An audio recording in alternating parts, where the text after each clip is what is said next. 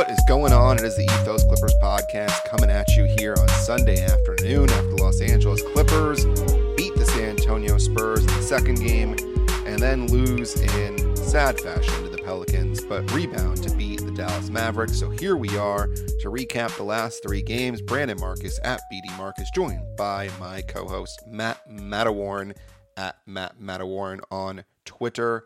Matt, how are you, my friend? Sports Ethos, Clipper Nation, Brandon Marcus. How the heck are you? It is a lovely Sunday afternoon here in Los Angeles. I'm doing well. I enjoyed all three games that you mentioned, two of them more than one, but still enjoyed watching. Yeah, I mean, listen, it's more of the James Harden starting lineup without Russell Westbrook experiment, and so far it seems to be going well. So we'll start off the podcast with this one, because you and I, last we spoke was after the first win against the Spurs, where they dismantled San Antonio 124-99, and at that time we said, listen, the next time we talk, the Clippers could be over 500. Now they're not right now, since they lost that game to the Pelicans. They're sitting at 7-8 instead of 8-7. But I'll ask you this question: are you encouraged, discouraged, or somewhere in between with the Clippers right now as of this moment? I'm encouraged. The two wins, against San Antonio, like we said, it's not exactly the stiffest of competition, although they did push the Clippers to the test on Wednesday. But that game against the Mavericks and even the comeback against the Pelicans, there was stuff to look at in all three games that you have to be encouraged by. I mean, we'll get into the nitty-gritty of it all, but it seems as everybody's kind of settling into the James Harden experiment, T-Man kind of upping his role in the starting lineup as far as offensively is concerned. We saw some flashes from PJ Tucker finally. Westbrook is he's doing well off the bench, so I'm encouraged by what I saw. And of course, the stars, especially PG-13. Yeah, I mean, it's funny because you and I, in the last couple of podcasts, we haven't really mentioned Paul George. We've been talking mostly about James Harden. We've talked a little bit about Kawhi and PG, but mostly talking about Westbrook and Zoo and Man. But we haven't really talked about PG, and he's been awesome, man, and something that has not really been discussed a ton outside of Clipper circles is how good Paul George has been this season. And, I mean, he really deserves his flowers. First of all, the fact that he and Kawhi have played in both back-to-backs is an outstanding sign. But you look at what Paul George has done, and if you take away the game or two where he was just trying to fill a role that, frankly, he shouldn't have been filling, where he was trying to be that glue guy and he was awful, I mean, even included in that, he's still averaging 25 points per game this season, and he's still shooting 47%, nearly 40% from three, and over 90% from the free throw line, and add in 6 rebounds and nearly 3.5 assists, or just over 3.5 assists per game. He's been amazing, man, and you got to give credit to Paul George, because right now he's at his highest point total since his last OKC season in 2018-2019. And it's just, I mean, it's always been like this. It's always been about, can they stay healthy? Because PG and Kawhi obviously are outstanding. Kawhi's had a couple of clunkers the last two, especially last night. But despite what happens with Harden and how poorly he has shot at times, same thing with Kawhi, seems like Paul George has just been Mr. Consistent outside of those one or two games. And he's been really impressive. And so I want to give him his flowers.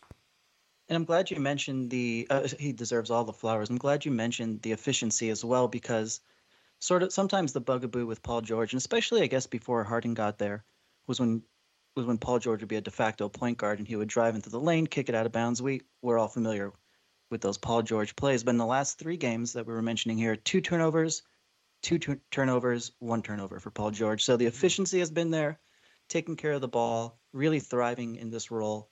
Once he stepped out of the, I need to be a glue guy. Luckily, he kicked that to the curb. So he has been awesome. He looks 1,000% healthy. And even though Kawhi did have a clunker in the last one, he's had some good games against the Pelicans and then again against the Spurs on Wednesday.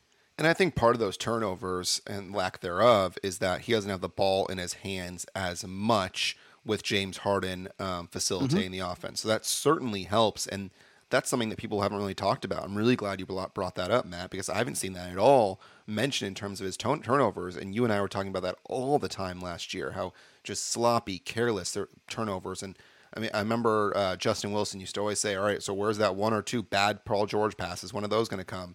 and it hasn't really been there as much. And he's at his lowest turnover total since the 1920 season. Before that, he was at 3.1 last year, 4.1 the year before. And what's important about that is that one or two less turnovers per game, one or two more offensive possessions that you get. And every offensive possession is so critical that Paul George not turning over the basketball is huge. And he's gotten some of those ball handling duties, obviously, in the second unit. But with Harden on the floor, that's definitely something that has helped a lot. And I'm really glad you mentioned that. Good point. Thanks. Yeah, I do think that he has really benefited from James Harden having the ball in his hands a lot more, and him not having to Paul George not having to initiate, to drive in, and as Justin Wilson said, where are those passes going to come from, or like I said, when he kicks it out of bounds or dribbles it off somebody else. So it is excellent to see, and the turnovers combined with just the efficiency, he's still getting a bunch of rebounds. He's always been great at that. Defensive prowess, the steals are there. So loving what we've seen from Paul George. Of course, I said that he didn't get any steals in the last two games, but believe me, he's on my fantasy team. He gets steals. I know it. Yeah, he's averaging close to 2 steals a game, and he's at his second highest total since back in his final OKC season. And what's interesting is we talked about the turnovers, and his assist total are way down from the last 3 years. I mean, he was at 3.6 right now. He was at 5.1 the year before, or last year rather, and the year before that was at 5.7. And part of that is not having the ball as much in his hands. So certainly something to keep an eye on as all the games continue to fall for the Clippers is the turnover total for PG and how much he has the ball in his hands versus getting it passed to him by James Harden and not needing to create as much. So certainly something to watch out for. Now, you and I talked about obviously that win against San Antonio, and you mentioned in the open about how the Clippers won that game, and it wasn't as pretty a 7-point win. But I gotta tell you, man, winning against a team 2 games in a row is not easy. I know that Dan Besbris, who's just done a phenomenal job over at Sports Ethos and with the gambling stuff too, and obviously a tremendous gambling department that we have over at Sports Ethos. He always mentions how there's the revenge factor in the second game. So if a team loses the first game, the second game he'll usually take that same team with the point total. And wouldn't you know it, San Antonio was an 8.5-point underdog, and in that game they lost by 7. So they did indeed cover, and that's why. Usually you see a team cover the second time around more than 50%. I would assume. I'm making that up, but it just seems that way. Obviously, the biggest moment from that game was when Pop grabbed the mic during the free throws and told the fans that that's not who we are, and they just went on to boo Kawhi even louder. A weird moment, one that I think certainly is strange, and I don't know. What do you make of that? Do you think that Pop was out of line? Do you think he was right to do that? It's a very strange situation. It was incredibly bizarre. I mean, I was watching at the time, and I was taken aback by him hopping on the mic. Stop with the booze. This is not who we are. I think he went into it with the best of intentions, but it might have just been the most brilliant coaching move of all time because it kind of fired everybody up. The Spurs, I mean, I'm pretty sure that's when the Spurs just they got a zip energy, and the crowd then kind of doubled their action, their activities. So was he out of line? No, I don't think so. He's probably earned the right to do that, but if the intended effect was to quiet the crowd, it certainly had the opposite, and I believe the Spurs got a spark there too. So it may have just been the best, brilliant coaching move hidden under the guise of, come on, I'm trying to be a good guy here. Yeah, I don't know if that's something you do. It just feels like that's not a thing that you should be done during a game. I don't know. It's weird because you normally see people grab the mic like before the game, like, hey, everybody, just want to wish you a Merry Christmas from the entire team. But to see somebody grab a mic during the game, strange. I don't think he was really out of line, but also at the same time, I don't think it's something that he really should have done. Just a weird moment. So I just wanted to touch on that quickly. But in that game, I mean, Kawhi and PG combined for 50 points. PG shot 8 of 23 in that game, so he wasn't efficient, but Kawhi was 10 of 17. And that's something that continues to happen this season, is that even if one of the stars isn't shooting well, the other has been. We haven't really seen many games this year where both guys have not shot well. And then, of course, you had James Harden as well, who had 9 assists in that game. So it was a good win. And I don't think there's a ton to really hit on from that one because it's the second time you're playing a team. It's always going to be harder. Obviously, I mentioned Wembanyama and how the Clippers had done well against him. He was 8 of 22 going into that game. Wemby was 7 of 13, but that was after a very slow start. He really started to cook in the second half and finished with 22 points and 15 rebounds. But overall, a win that you'll certainly take because every win is a good win. A very good win. One more thing I just want to mention about Harden. He did have the 9 assists, but a number that really stands out to me is 12 free throw attempts. Mm-hmm. You'd love to see that because he only hit 8 of them, 8 of the 12, which is a little unusual. Yeah.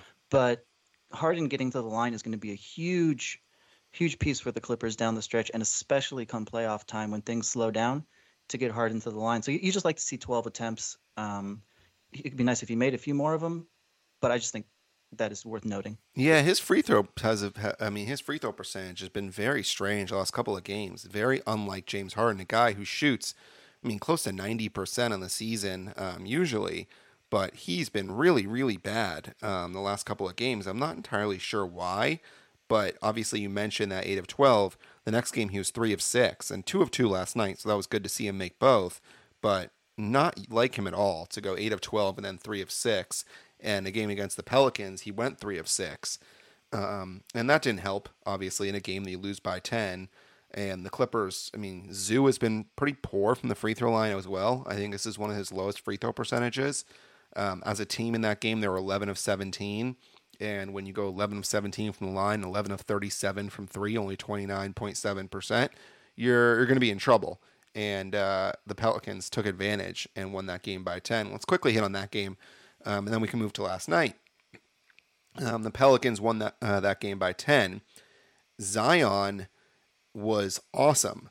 But the one thing that I want to touch on is PJ Tucker and the job that he did on Zion at times. And Zion struggled against him at different portions of that game. Perhaps something that we'll see later on.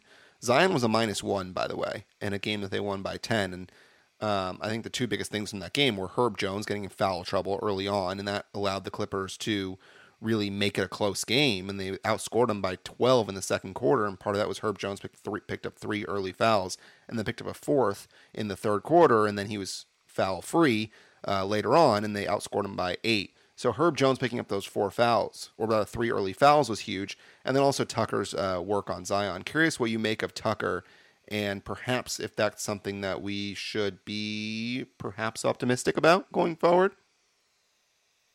I think we should be optimistic. It's kind of what I said in the last pod where I was a little dubious, to say the least, of PJ Tucker's performances so far. But I did say that maybe we keep him around and keep him in the rotation because there are going to be those nights, those matchups where he does get inserted for, a little over 20, 22 minutes. And he can take on the big guy or the other team's best big, and he proved that he can still do it. Every once in a while, it's not going to be an every night thing. I don't think anybody's clamoring for PJ to be a starter or to get in the mid-20s in minutes, but I'm very encouraged. Of course Zion did have a great line, but like you said, he was a -1. PJ Tucker was actually a +7, even though he didn't even score in the game. So it goes to show you when he was on the floor, the Clippers were doing good things. I thought it was very encouraging from PJ. It's not going to be an every night occurrence, but when needed against the Zions, like you mentioned in the last podcast, maybe the Giannis's or even the Jokers of the world, it's nice to have that in your pocket to kind of pull out. And in that game, PJ Tucker was a +7. So perhaps, listen, we've been very hard on PJ Tucker so far, but I thought he did a decent job against Zion, and it's worth noting the type of player that Zion is. Maybe a little bit easier for a guy like PJ Tucker as opposed to a guy like Kevin Durant. PJ Tucker probably would prefer that type of bruiser guy that isn't a huge dude as opposed to Kevin Durant, who's 7 feet tall, and Giannis, who's obviously bigger as well. So we'll see more and more as the season goes on what type of player he guards and what type of lineups make sense. But again, we saw glimpses, which was good, and he was a +7 in that game. And like I said, the Herb Jones part was huge. He was great defensively. He's been pretty good offensively as well. So something to keep an eye on. And then Brandon Ingram just has been unbelievable against the Clippers. So in a game where Brandon Ingram goes nuclear, Zion gets 32, Herb Jones was fantastic in his minutes. Not a lot you could do. And frankly, right now the Pelicans seem to own the Clippers. And it's a little reminiscent of when you see these younger teams that in the last couple of years have just done really well against the Clippers and destroyed them. Kind of feels a little bit like that, Matt. But we'll see if the Clippers are able to turn the page at some point when they face them again. But nonetheless, a game you would like to win, but you got to know the team that you're facing is a team that I don't think you really match up with great, but we'll see going forward. I agree. Two more things on this game, and one I'm going to circle back to something you just said. But the first thing I want to say is just maybe the line doesn't exactly tell the whole story, but good Lord, Valanciunas just eats up the Clippers when he plays them. He seems like he's on another level. I don't know why that is. He's 12-8 with 4 assists, but he's 2 of 2 from downtown. He just loves to feast on the Clippers for some strange reason. I don't know what it is. Yeah, he started off really well, and not only that, he feasts from deep against the Clippers, which is so weird. Yeah, that's it. He just doesn't do it. That's it. He loves downtown. Yeah, he doesn't do it much against the other teams. Very positive. One more note from that game: Norm Powell, another 20 minutes or rather 20 points off the bench, and surprising to see him play in the game yesterday. After I believe he hurt his groin in that game against the Pelicans, and to come back and play this game was huge. So listen, did he get hurt against the Spurs or he got hurt against the Pelicans? I thought he got hurt against the Spurs, but I could be remembering that. Yeah, it might have been against the Spurs. Listen, games are piling up. We haven't spoken in a little while, but yeah, either way, I'm surprised he played the game after, but he seems to be fine. So that's good to see. That's great news. Sorry, Brandon, before we go into the Dallas, I actually want to transition into the Dallas game with something that you said and something that Jim Jackson actually said on the game against Dallas on the broadcast. He said, these Mavericks, they're not the young, long Pelicans that the Clippers faced the night before. And that's something that you alluded to with the youth and the length really giving the Clippers fits. It's something to keep an eye on because Clippers do have trouble with teams and players like that.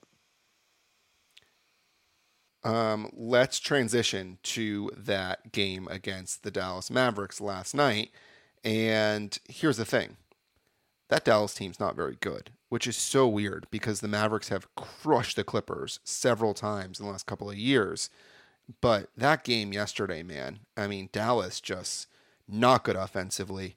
They're not good defensively. You talk about a two-man team. I mean, there have been games where Tim Hardaway Jr. has stepped up against the Clippers, I feel like. But outside of Kyrie and Luka, that team is not good at all. I mean, they were missing Derek Lively, which certainly doesn't help. And they've been dealing with injuries, but that was not pretty, dude. But here's the thing.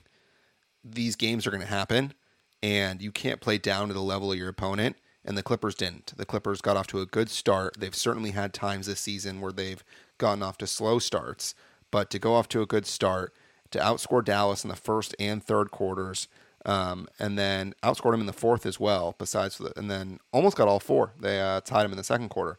It's a great sign. And here's the bigger sign. The bigger sign or better sign, whatever you want to call it. Kawhi was terrible. 2 of 12 from the field, 0 for 5 from 3. James Harden wasn't much better. He was 2 of 8, but he did get 7 assists, which is good. But again, here's the thing. If you're going to have guys that are going to struggle night to night, that's why you have these other dudes. That's why you have Paul George. That's why you have Zoo as a presence in the paint. That's why you have Terrence Mann as that fifth guy in that starting lineup. And that's why you have Norm Powell and Russell Westbrook. Because when other guys aren't having their shot go, you need other guys to step up. And that's been the case with the Clippers, where they have so many different dudes that can. So I think that's the biggest takeaway from me for last night, is that when a guy like Kawhi doesn't do well, in the past, the Clippers would have gotten crushed. But here, the Clippers still win by nearly 20 points because you have PG, because you have Powell, and you have Westbrook, and you have T-Man. You have guys that are willing to contribute and can. And so that's my biggest takeaway from last night. What about you? I totally agree. I mean, Kawhi, you're right, was awful. He couldn't buy a bucket. It was amazing to see T-Man, finally get going offensively. And I think it's sort of shrinks down that rotation, or at least you get an idea of, okay, so these are the guys that were probably, short of a move before the trade deadline. But as of right now, these are the guys we're going to learn to trust, right? The starting five, who are all a very, very big plus. And then, PJ Tucker, not in this game, but in the New Orleans game that we spoke of before. Daniel Tice is going to have his moments, not in this game, but in games before. And then Westbrook coming off the bench, 14, 7, and 8, 7 assists, 8 rebounds. He had some vintage Westbrook rebounds too, where his chest was at the rim. He was so high getting those rebounds. And then Norm has been invaluable off the bench. I mean, his spark of offense, like you can't discount it. So I did love what I saw, even with Harden and Kawhi not having the best game. And we'll talk about Zoo. Just really encouraging to see him finally break out and have sort of a classic Zoo game. He probably should have had. He had 11 and 14. It could have been 14 and 14 had he not gone 1 of 5 from the line, which was pretty bad. But I was encouraged by how everybody was able to rally around Kawhi and Harden not having the best of games in the world. Westbrook killed it off the bench, Norm as well. So seeing that rotation sort of come into play, and of course everybody got minutes because it was a bit of a blowout towards the end. But you see the guys who Ty Lue was going to trust, and that rotation taking shape, which is what we hoped what would happen from the beginning, but especially once the starting lineup was sort of switched over and Westbrook went to that bench role. I'm really glad you brought up Zoo because he was the next guy I wanted to mention. And I want to bring up this incredible stat from Lucas Hahn, who does a great job with 213 Hoops. The Clippers last night had a defensive rating of 79.5 in Zoo's 23 minutes. And Justin Russo added on that with Luka and Zoo on the floor at the same time, Luka was 5 for 15 when Zoo was on the floor. He was 7 for 12 when Zoo was off the floor. So Zoo obviously contributes big time in terms of what he's able to do inside the paint and his defense. And the reason why I'm glad you brought up Zoo, apart from obviously the incredible numbers from last night, is that Zoo wasn't very good when the Clippers got Harden initially. He looked out of sorts. Everyone was criticizing his hands, and people were saying that maybe he shouldn't be the starting center and that the Clippers maybe should trade for a starting center. There was a lot of anti-Zoo talk when the Clippers made that Harden trade. That has quieted over the last couple of ball games, and so that's very positive that we are seeing Zoo just go back to what he's capable of doing. And you look at last night, obviously the double-double. He didn't have any blocks, but he contributed, and he was a plus 18 in his 23 minutes. And so for Zoo to do well, the Clippers would certainly take that and more. When he has a good game, it just raises the Clippers' ceiling even higher, is basically what I'm trying to say there. And you look at that game against New Orleans, he wasn't great, at minus 18, and only had 5 rebounds in his 22 minutes. And the Clippers were playing more of a small lineup. When you had PJ Tucker play 22, you had Daniel Tice play 21. So it's hard to gauge Zoo in a game like that where he's only playing 22 minutes. And I say that, of course, as Zoo only played 23 last night against Dallas, but different type of game. And the Pelicans had JV, whereas the Mavs didn't really have. They have Rashawn Holmes, who's really gone from Sacramento hero to just absolute bust. But the main point is that Zoo hasn't really been talked about as much recently, and that's a good sign. So hopefully that's a sign of Harden getting comfortable with Zoo and him seeming to maybe to fit a little bit better than he did initially when you had Westbrook and Harden and Zoo all on the floor together, which really was unfortunate because the amount of space with Harden and Zoo, and you look at Team Man, and it wasn't good with Westbrook. So I'm glad that now things have quieted on that end. Yeah, and it's funny you mention Rashawn Holmes because for a long time, and this is on the record, he was my dream center or backup center to come to the Clips. I loved Rashawn Holmes. I was head of the fan club, but he's unfortunately seems like he's just fallen off a cliff. But for Zoo to struggle at first when Harden got there, I guess is to be expected. I think I heard that they've worked together just one-on-one, maybe after practice, just to get the chemistry going.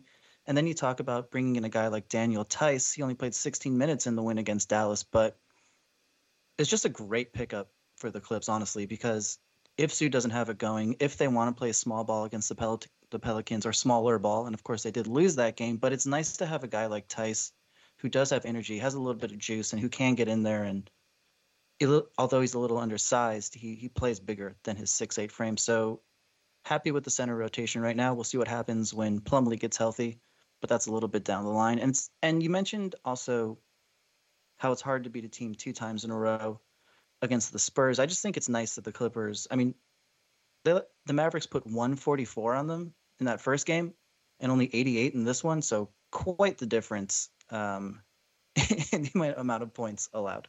Yeah, Zoo's going to be important to what the Clippers do defensively. The offense, I mean, he'll get his lobs, and he's not really going to be a focal point of what they do, and deservedly so. And the same thing is the case with Terrence Mann. I mean, when Terrence Mann gets his shot, he's got to take it when he's open, and he's got to be aggressive and show his energy, and he did that last night. But it's mostly going to be Harden, Kawhi, and PG when those three are on the floor together, and those other two guys just have to be the glue that makes the offensive lineup stick together. And I think they're getting closer and closer to making that work. So I'm optimistic about where the Clippers are right now, and I think Harden's going to get more and more comfortable with PG and Kawhi. Kawhi's not going to shoot like this forever. T-Man, I love what I'm seeing from him, and like we just discussed, I think Zoo is slowly getting more and more comfortable. So there's certainly some optimism right now, Matt, and it's good. Curious what you thought of Russell Westbrook last night, because there's a lot of positive words being said about him after that game, and he played well. 14 points, 6 of 9 from the field, 8 rebounds, 7 assists. He's a guy that just didn't look for his shot as much as usual, and that's always a good thing when you see 7 assists on his resume. Curious what you saw from him yesterday that the Clippers perhaps can carry forward. I mentioned it before. It was a vintage Westbrook, right? 8 rebounds. 4 of those were offensive. He's a monster on the glass from the guard position and just from any position, really. And he really just gives the Clippers a boost when they need it. It's an injection of energy. It's an injection of can do, and it's an injection of will, because he willed himself to those 14 points. He willed himself to those 4 rebounds. Like I said, or 8 rebounds, 4 offensive, 4 defensive, those 7 assists. He only had 2 turnovers to go along with that. He seems to be now coming to terms with this bench role. I know there was some talk, well, maybe he's going there begrudgingly, and maybe he did, but if he embraces it and he plays at the Westbrook level we saw last night, which in 25 minutes, 14, 7, and 8 is pretty phenomenal. I think Clippers fans have to be incredibly encouraged. And we talked about before Paul George not needing to have the ball in his hands all the time. Well, even if Paul George is playing with the second unit, now he has a Westbrook in that second unit to have the ball in his hands and set up Paul George, who we know the two of them have great chemistry. So Harden will have the ball in the starting lineup if Paul George stays and Westbrook comes in. Again, Westbrook can handle the point duties and dish the ball out to Paul George or whoever the case may be. So having both Harden and Westbrook, as long as they, for the most part, don't play together, it's going to benefit the other guys greatly.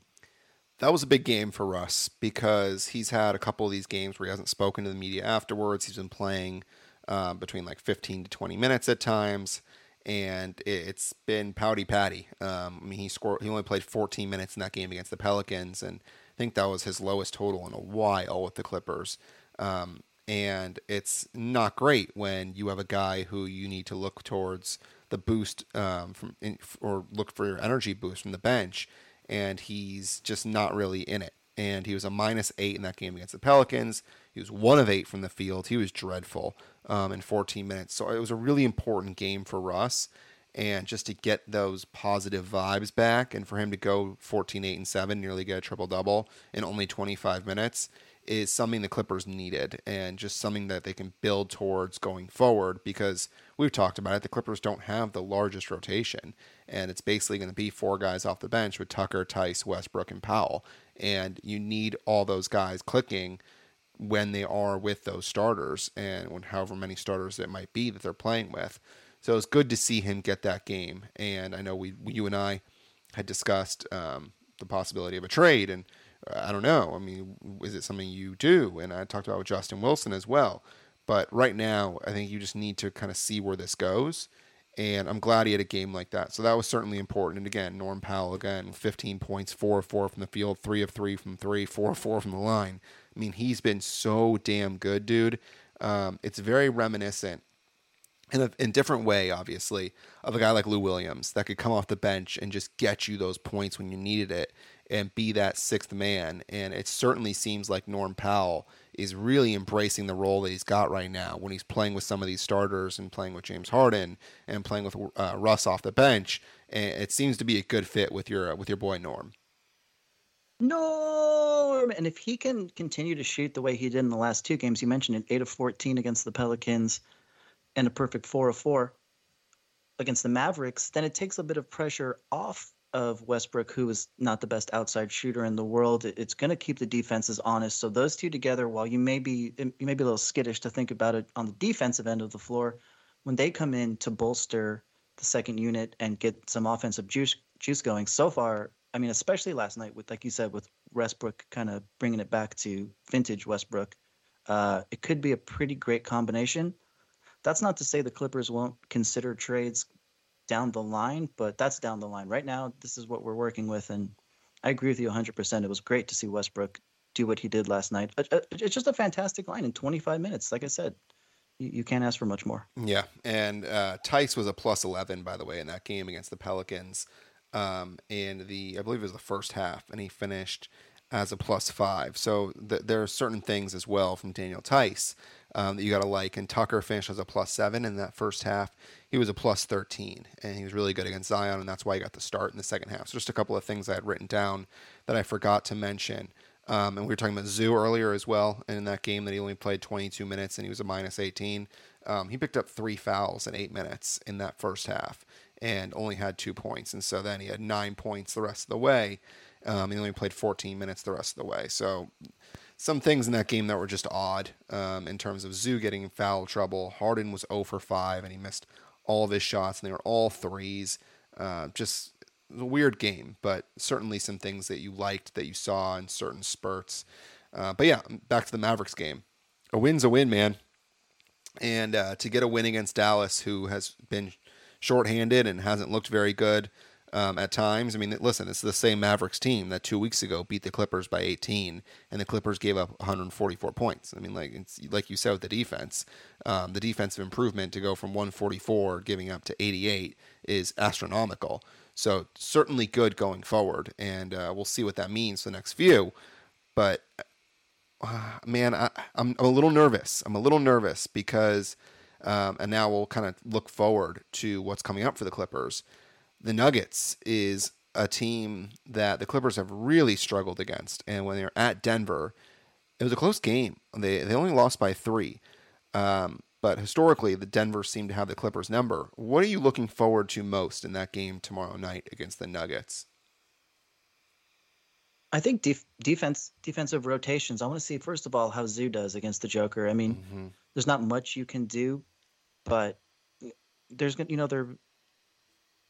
the Joker's going to pull Zoo out to at least the elbow, and if not further, to try to dish to his friends there on the Nuggets. So I'm just curious.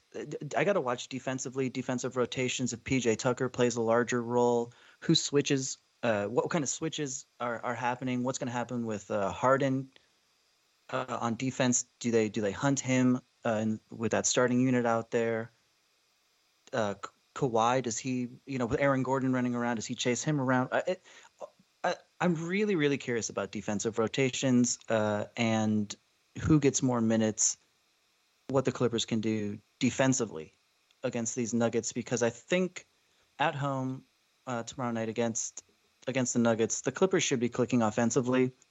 Paul George has it going. I predict Kawhi will get it back and just have a classic Kawhi efficient game. But I really want to see what happens defensively because, like you said, the Nuggets have just completely owned the Clippers in the past, and they just carved them up. I mean, it'll be like the end of the first quarter, and the Nuggets will be up 40-19 or something, routinely. So we got to see if we can slow them down. What will happen defensively? That's what I'm locked in on and watching. How about you? I'm looking at PJ Tucker's minutes and how the Clippers do in those minutes because he was not great in that game against Denver the first time around. And it's worth noting the Clippers didn't have Tice in that game either, so they only had 8 players that they used in that game. But Tucker just wasn't great in that game. He had a couple of threes, but he was a -7 in his 21 minutes. And Zoo only played 26 minutes, which I don't love. I don't love him only playing 26 minutes when you have Joker on the floor for as long as he's on the floor. Joker played in that game 36. So I think you need Zoo more against a guy like Joker.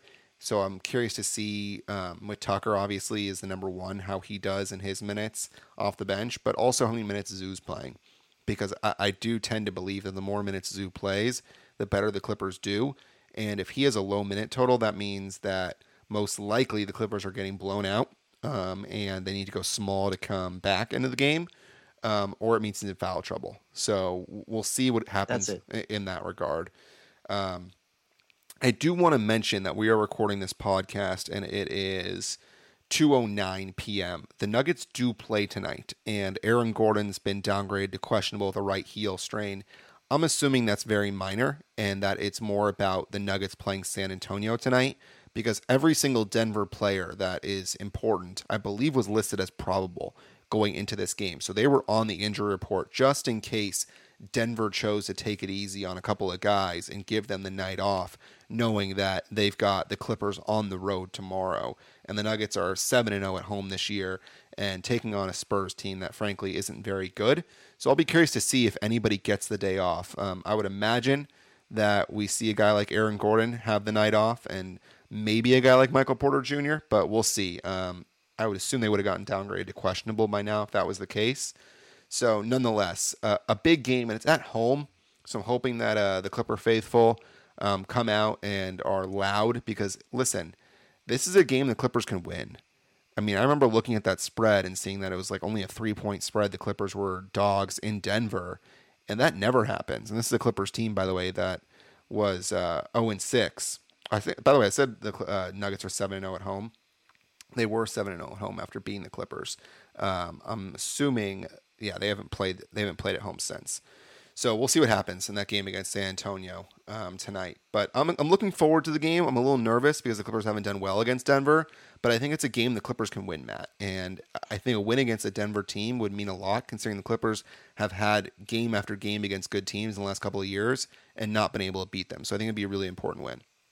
A huge, huge, huge win.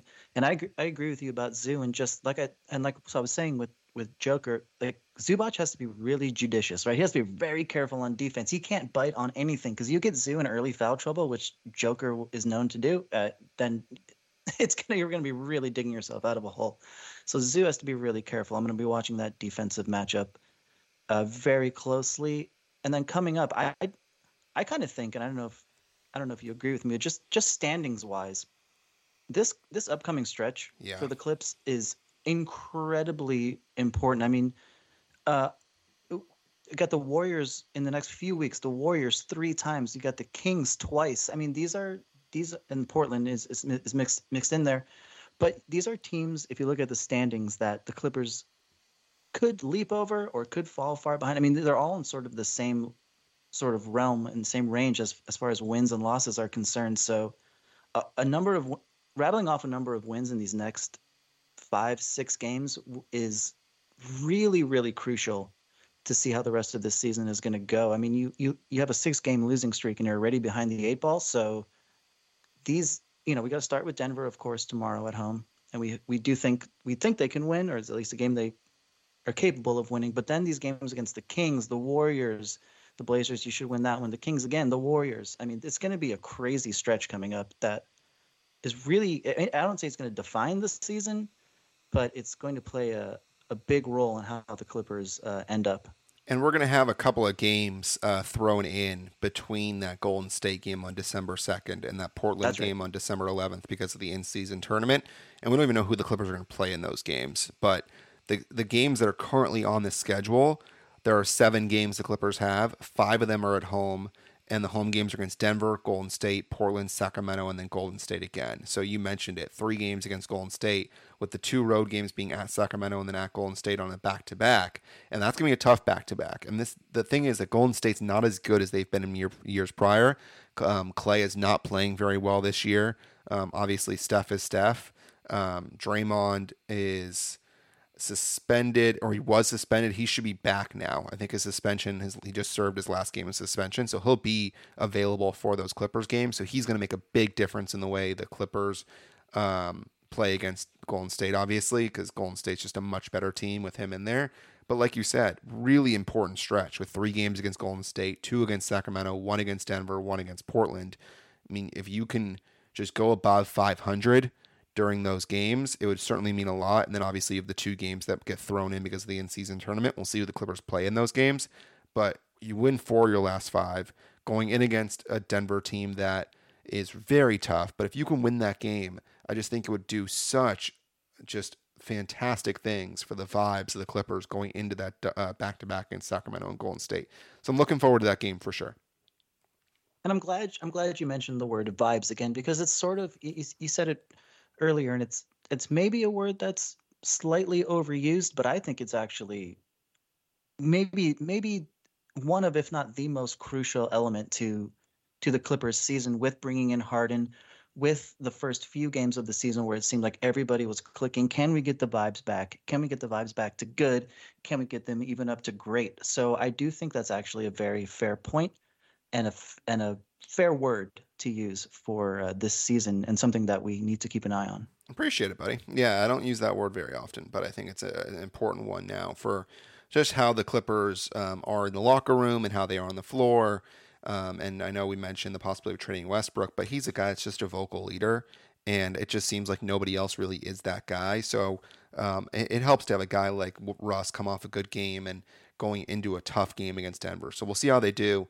Hope to record a podcast on Tuesday to talk about that Denver game, and then look forward to the Sacramento at Golden State back-to-back, and then come back and do another one either after that other Golden State game on next Sunday, or do one between the 2 Golden State games. My guess is more likely we'll do it on next Sunday, because it seems that a Tuesday-Sunday schedule has been working so far, but we'll see how it goes.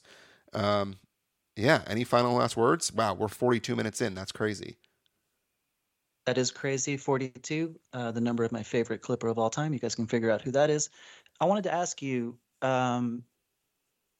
how was Thanksgiving? Do you still have leftovers? Did you have a good time? Everything went well? Thanksgiving was good, man. I worked during the day, got myself a little extra cash, which is good, and then had an amazing meal at night, which was fantastic. The kiddo was asleep, so we had a friend of ours stay and just hang out with him while he was asleep. Got to go out and just have a good meal without having to worry about the kid, and it was awesome, man. Good turkey. My mom makes a spinach casserole, which is unbelievable. And we went to a house where they made a hummingbird cake, which was unbelievable as well. So it was good. How about you? Now, that's not a cake made out of hummingbirds, is it? No, it's not. Luckily, Oh, yeah, no, I'm not okay. that type of person. Yeah, I don't eat birds. I don't eat birds. I eat some. I don't know. Isn't turkey a bird? Yeah, that's a good point. Oh man, you're a good guy. You're too smart for me, Matt. You're too smart. You're too smart. Well, I'm not too smart. That's the first time I've ever been accused of that. Thanksgiving was great for me. We had a great time. Good. We can leave it there. One final thing that I want to mention. Big thanks to Adam Osland for shouting out our weird commercials that have been thrown in. And it was a thing with the program, and we now know how to fix that. So shout out to Adam Osland. You should have heard the commercials about 17 minutes in, if everything worked out well. Hopefully it didn't just randomly come in the middle of one of our sentences or something. So shout out to Adam. Hope this is a better listening experience for everybody. As always, we do appreciate you listening. If you can give us that 5-star rating, review the podcast as well. Certainly does help. Remember, you can always interact with us at BD Marcus for myself, at Matt Matawarren for Matt. So until next time, see if the Clippers can beat Denver. I'm Brandon. He's Matt. And go Clips. Go Clips.